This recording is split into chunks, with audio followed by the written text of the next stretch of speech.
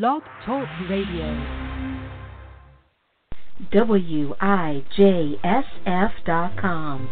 Women in Jazz South Florida, Inc.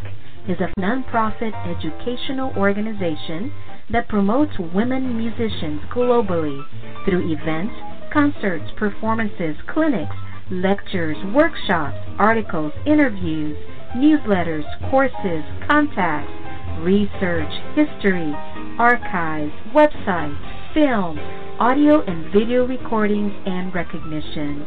Visit us at WIJSF.com. You're listening to blogtalkradio.com/musicwoman with your host, Diva JC.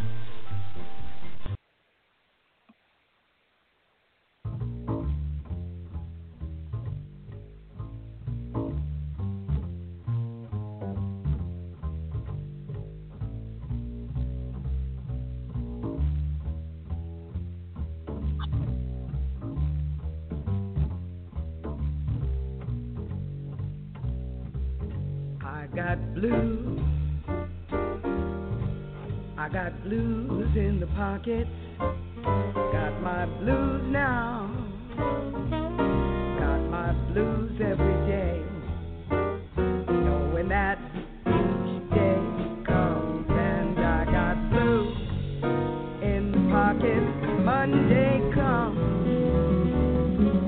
I got blues in the pocket, now it's Tuesday, and the blues come again, knowing that each day comes and I got blues. Shadoo-ba-doo-ya-doo-day, da-ba-sha-ba-ba-doo-day, ba-ba-bee-ba-boo-wee-dee-doo-dow, sha-ba-doo-ba-dee-ba-doo-dee-ba-doo-dee-dow, sweet-ba-doo-bee-lee-dee-da-ba-ba, and talk about the blues.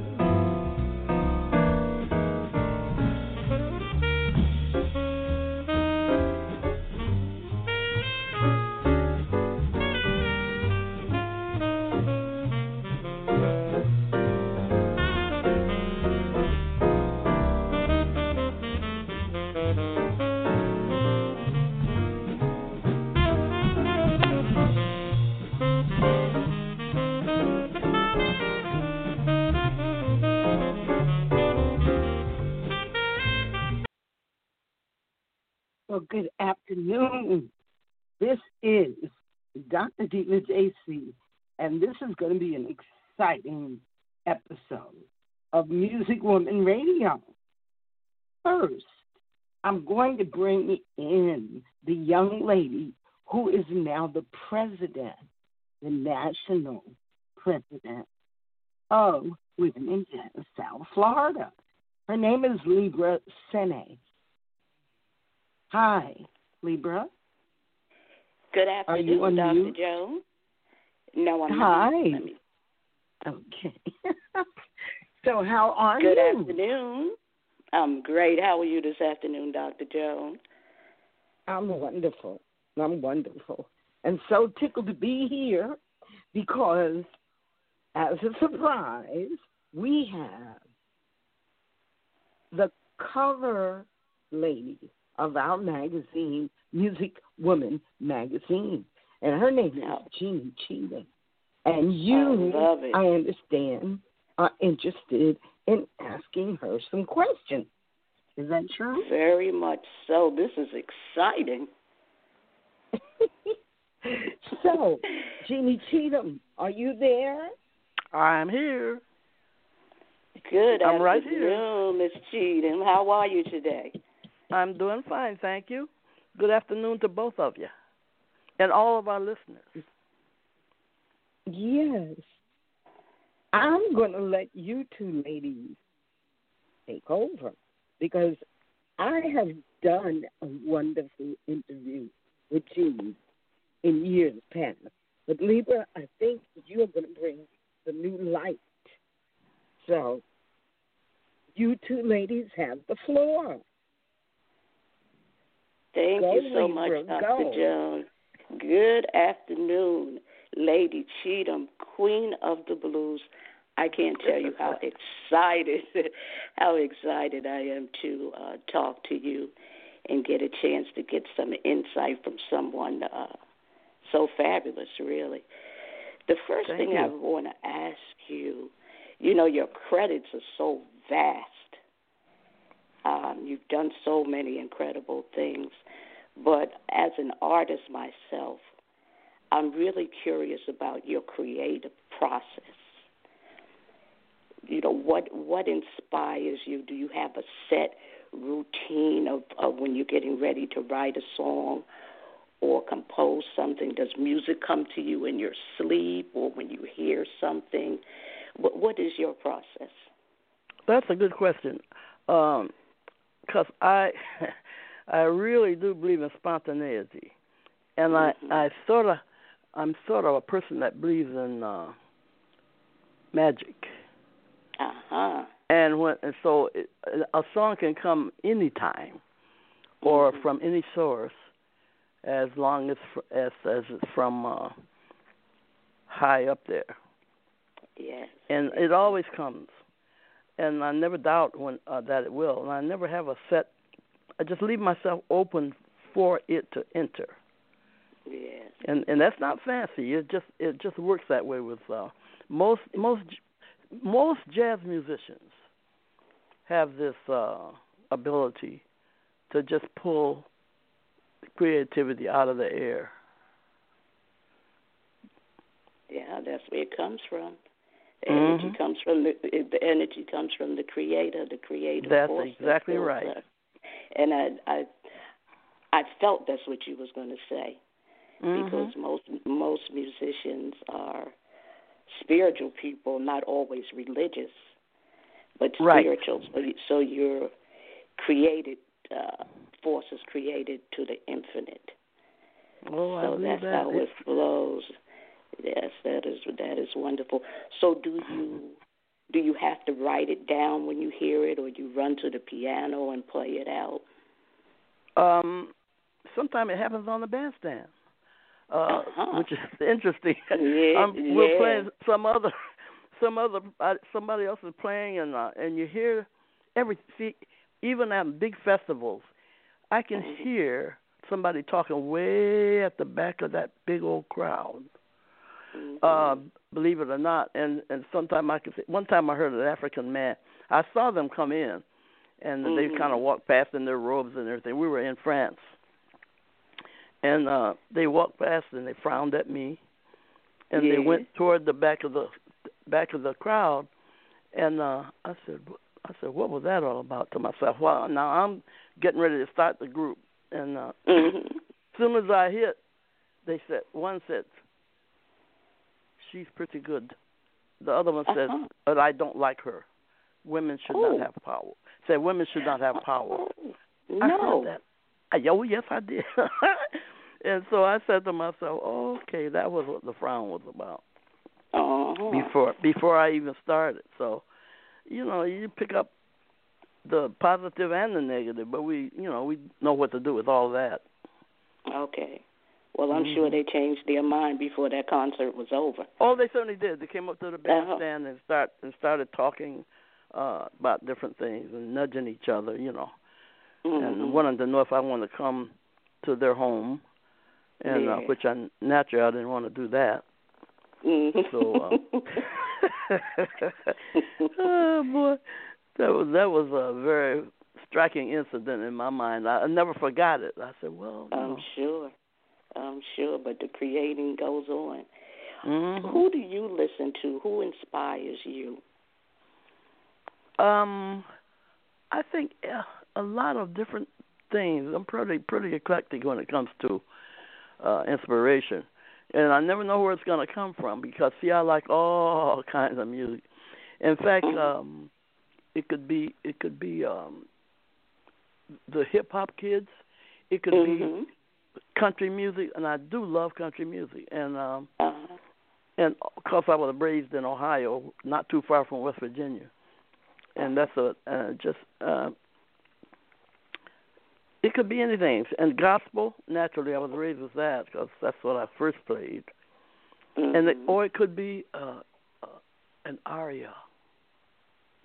You know, and you can tell the difference between somebody that's just singing the notes and somebody that is has a soul of music.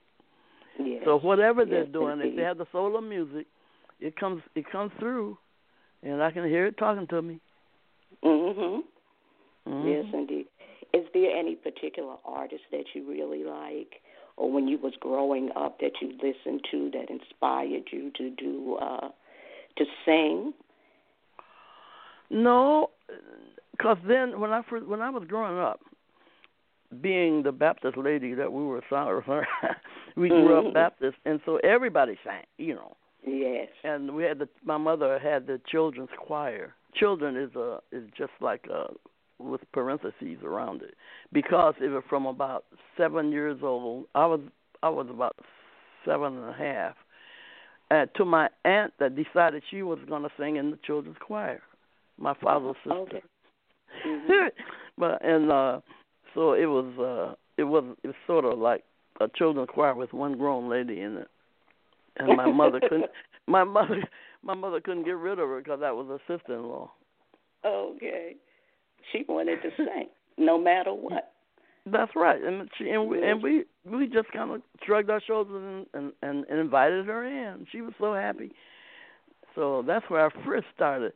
And actually, I think I was more inspired as I grew more into more secular music. I grew more to listen more to horn players. I don't know why. Not piano players. Horn players, in fact, horn players, actually, I emulate them when I solo, more so than a pianist. Of the horn players. See, very interesting. Now, speaking of secular music, what led you to Meet Me with Your Black Drawers On?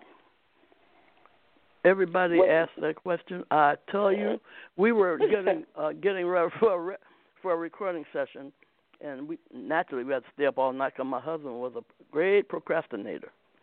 So we had been up 3 or 4 nights in a row, and all day and all night, trying to get the 10 tunes ready, because he did all the arranging and the orchestrations.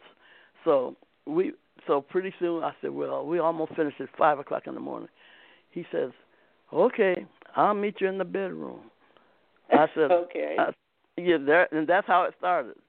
And okay. So I said, what you want me to have on? He says, let me see. Let me see. He said, maybe your black drawers. We just laughed and laughed. We thought that was so funny. And then I stopped. I said, that's a song. So we stayed up till 7 o'clock getting that together.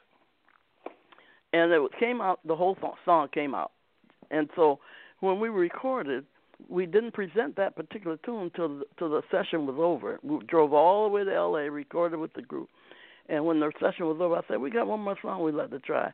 But they'll probably never let us play it. And so we did. We just hit it, and the boys made up backgrounds, made out riffs to play on it. It was just, nothing was set in stone. The only thing that was set there was the lyrics. Everything else was really just done on the spot, in one take. How fabulous. And what a hit. And the funny thing about it, I'm not over talking to you, but because I still wonder myself why this man, the record producer and the owner, let that song in, and we didn't know he would do it. We just did it for fun, and that's how it happened. So, ladies, I need to interrupt you, because just listen. Be quiet. You don't have to worry, baby. I'll never leave you all alone. That's right. Oh, yeah. You don't have to worry. Listen to that I'll voice. never leave you all alone. Just call me and tell me, babe, to meet you with my black drawers on. Baby. Jones.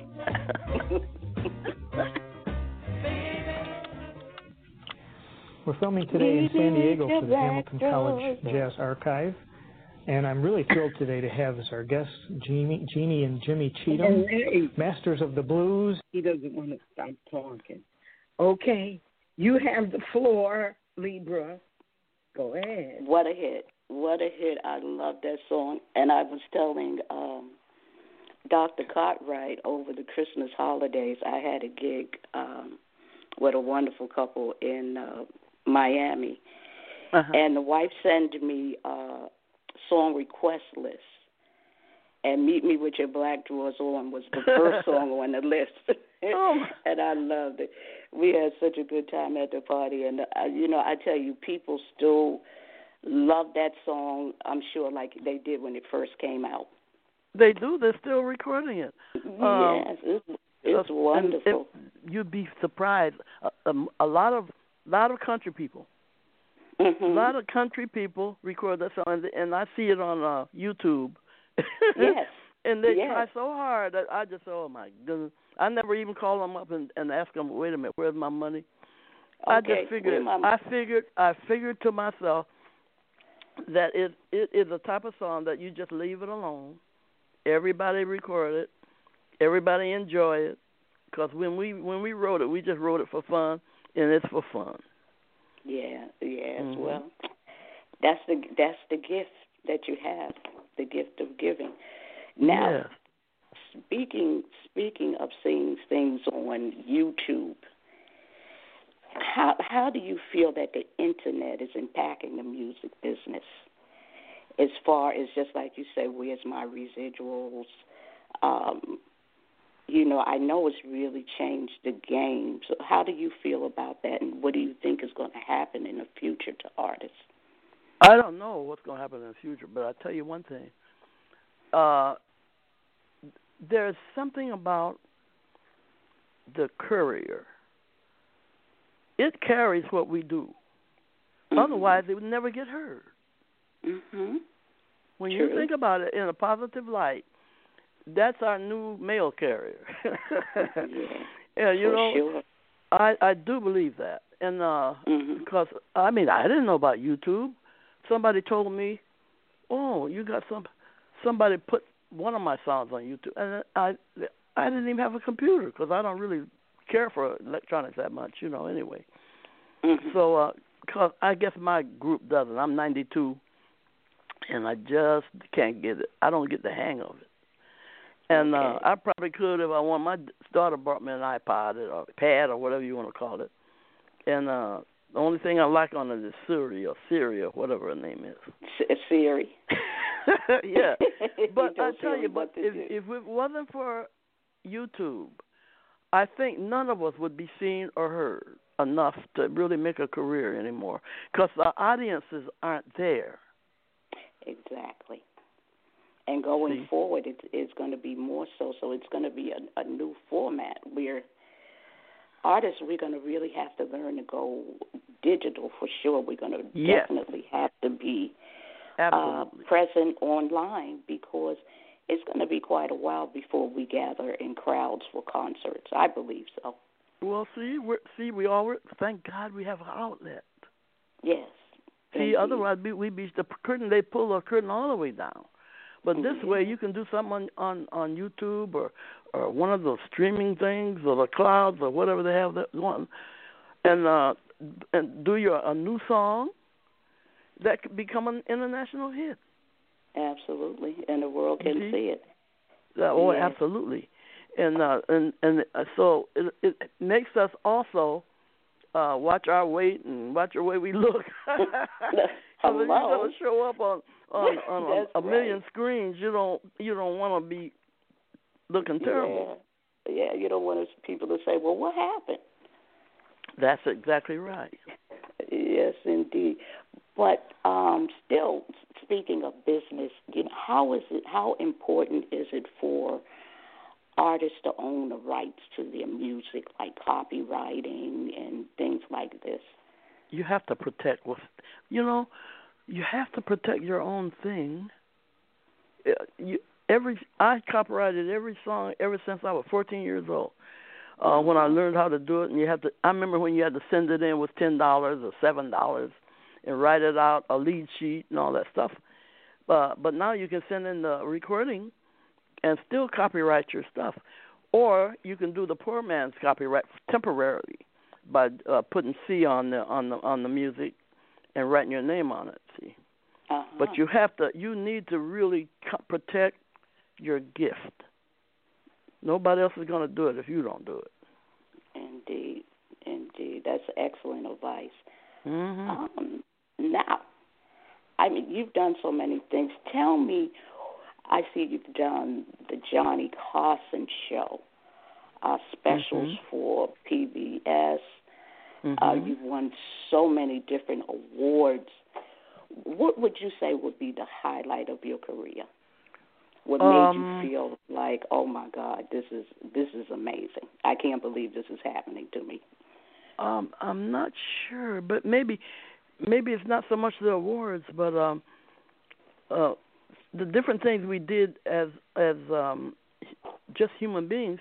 When we were teaching at the University of Wisconsin, we were called by this Dean Savides in another branch of the university to be the first visiting professors to go to Oxford Penitentiary and establish a degree program there. And we'd drive all the way up to the penitentiary, and we didn't find out till later that it was filled with hitmen. Wow. Well, yeah. And the thing, and they had one guy that wasn't a hitman, but he was kind of bloody himself too. He was an Irish guy that during the time they were having the wars between England and Ireland, he came to America and actually stole a tank and drove it across the country. They didn't catch him until they got to the harbor in New York. Well, he was there, and they had this little 18-year-old kid, blonde hair, blue eyes, that followed me around and called me Mom. And he was the nicest little thing. And I said, "What are you doing in here?" He said, "Well, I killed 40 people." I said, "How do you do that?" He said, "And why did you do it?" He said, "Well, I didn't know none of them." And so I said, "Well, I'll keep my mouth shut."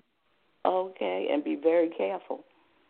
Oh, yeah, because he looked so innocent. You look in those baby blue eyes and you say, all he could do is buy him an ice cream cone and walk down the street. But here he was in there with all these tough guys. And wow. And that's one of my friends. Anyway, but we learned a lot. And before we left there, we had our first graduates for the degree program. And the rest of the professors, after we came in, they were all afraid to come at first. But after we started it and got the program going, the only person that would go up there with us is two people. Ruth Harris, who played for Mahalia Jackson, played piano and organ for, and also this one, they didn't have a Muslim preacher.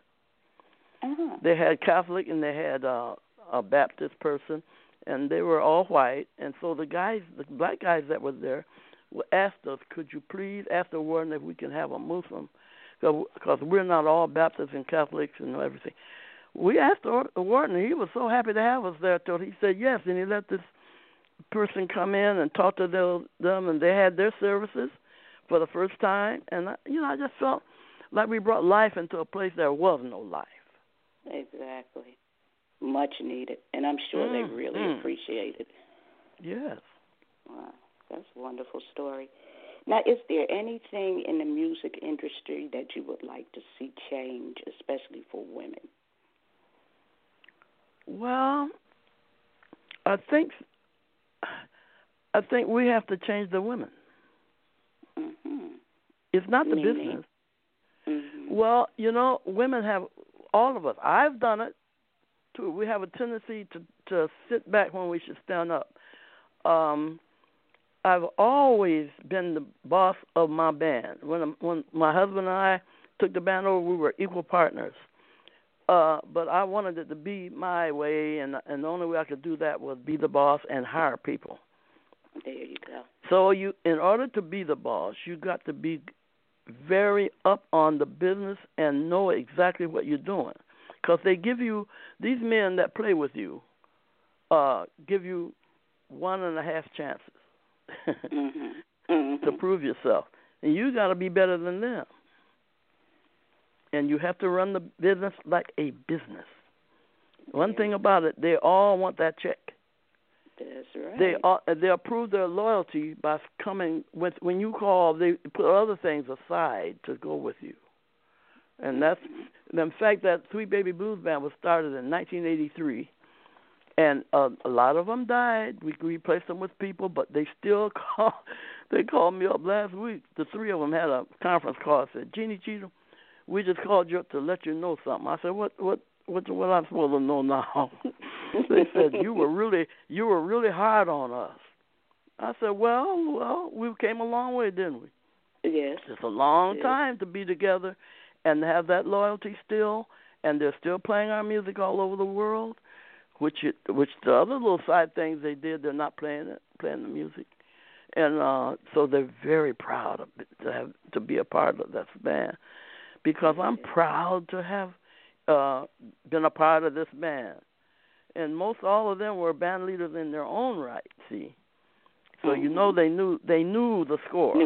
We never had a person on drugs, and we never had an alcoholic. Well, we saw them near it when we'd drink alcohol after the gig.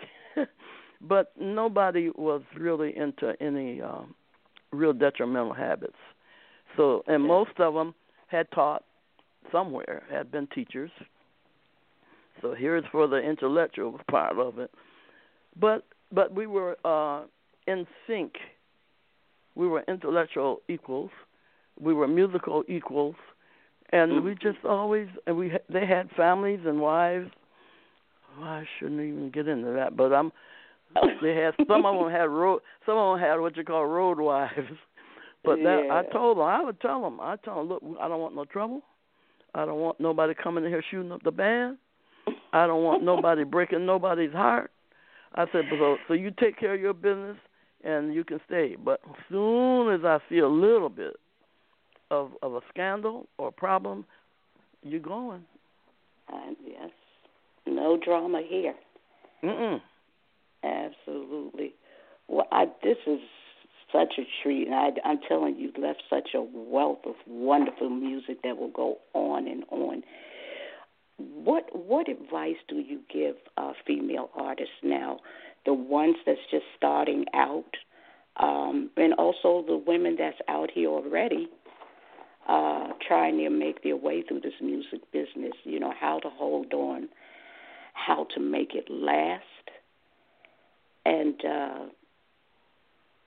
well, do you have 3 hours? Well, I know it would take a whole lot more than that, but, you know, just a little nugget of wisdom. I think, just like I said, first of all, Jeannie? you see, my mother taught me to stand on my own 2 feet and really don't depend on men to do anything for you. You have to be able to take care of yourself. You don't have to act like it. You don't have to act, you know, be a lady if you can. But the main thing, know the business. Learn really what it is to sign a contract, and actually pick people that's going to be on time on the gig, you know, and try your best to be the captain of your ship. I have just turned your mics off because I don't think that you could hear me. We are at the end of this show. I will set it up again, and you can come back next week. How about that? Well, we're going to have a series. You ladies?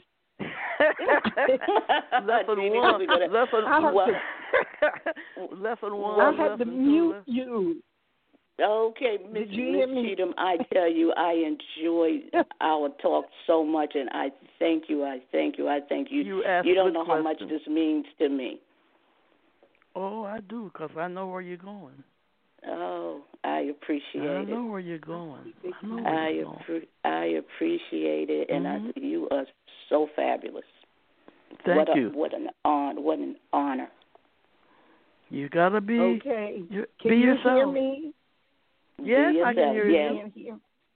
Sure, I can hear you. I was just wondering because nobody was saying. Nobody was talking to you. Oh, don't feel bad. We'll talk to you next time. Well, I thank you, Dr. Joan Cartwright. Am I still on mute? So, Libra, why don't we do this again? But we have to talk about the book. We have to talk about Jeannie's book. Okay. Oh, indeed. So we're going to come back and talk about the book? Yeah, well, it's in ebook now. Mm-hmm. It's ebook in Amazon. We can do June 12th or June 19th. Oh, whatever's good for Miss Cheatham. Can we talk later, Miss Cartwright? Dr. Cartwright, who I'm so proud of you. Yes. I'm so proud of you. And I want to really talk about education, too, you know? Yes. Okay, well, I want to talk about education. Let me end this episode, but I will be in touch with you ladies after Monday. Okay, very good. It sure has been a pleasure, boy. I never get a chance to really talk to two fine, educated, spotless women. And I just say spotless because I'll tell you about that later. But I really enjoyed every minute of it. Well, thank you. I enjoyed it, too. And thank you, Dr. Joan Cartwright, for the opportunity. Yes, indeed. Okay. She's the boss. All right. Talk to you next week. All right. Ciao. Later. WIJSF.com. Women in Jazz, South Florida, Inc. is a nonprofit educational organization that promotes women musicians globally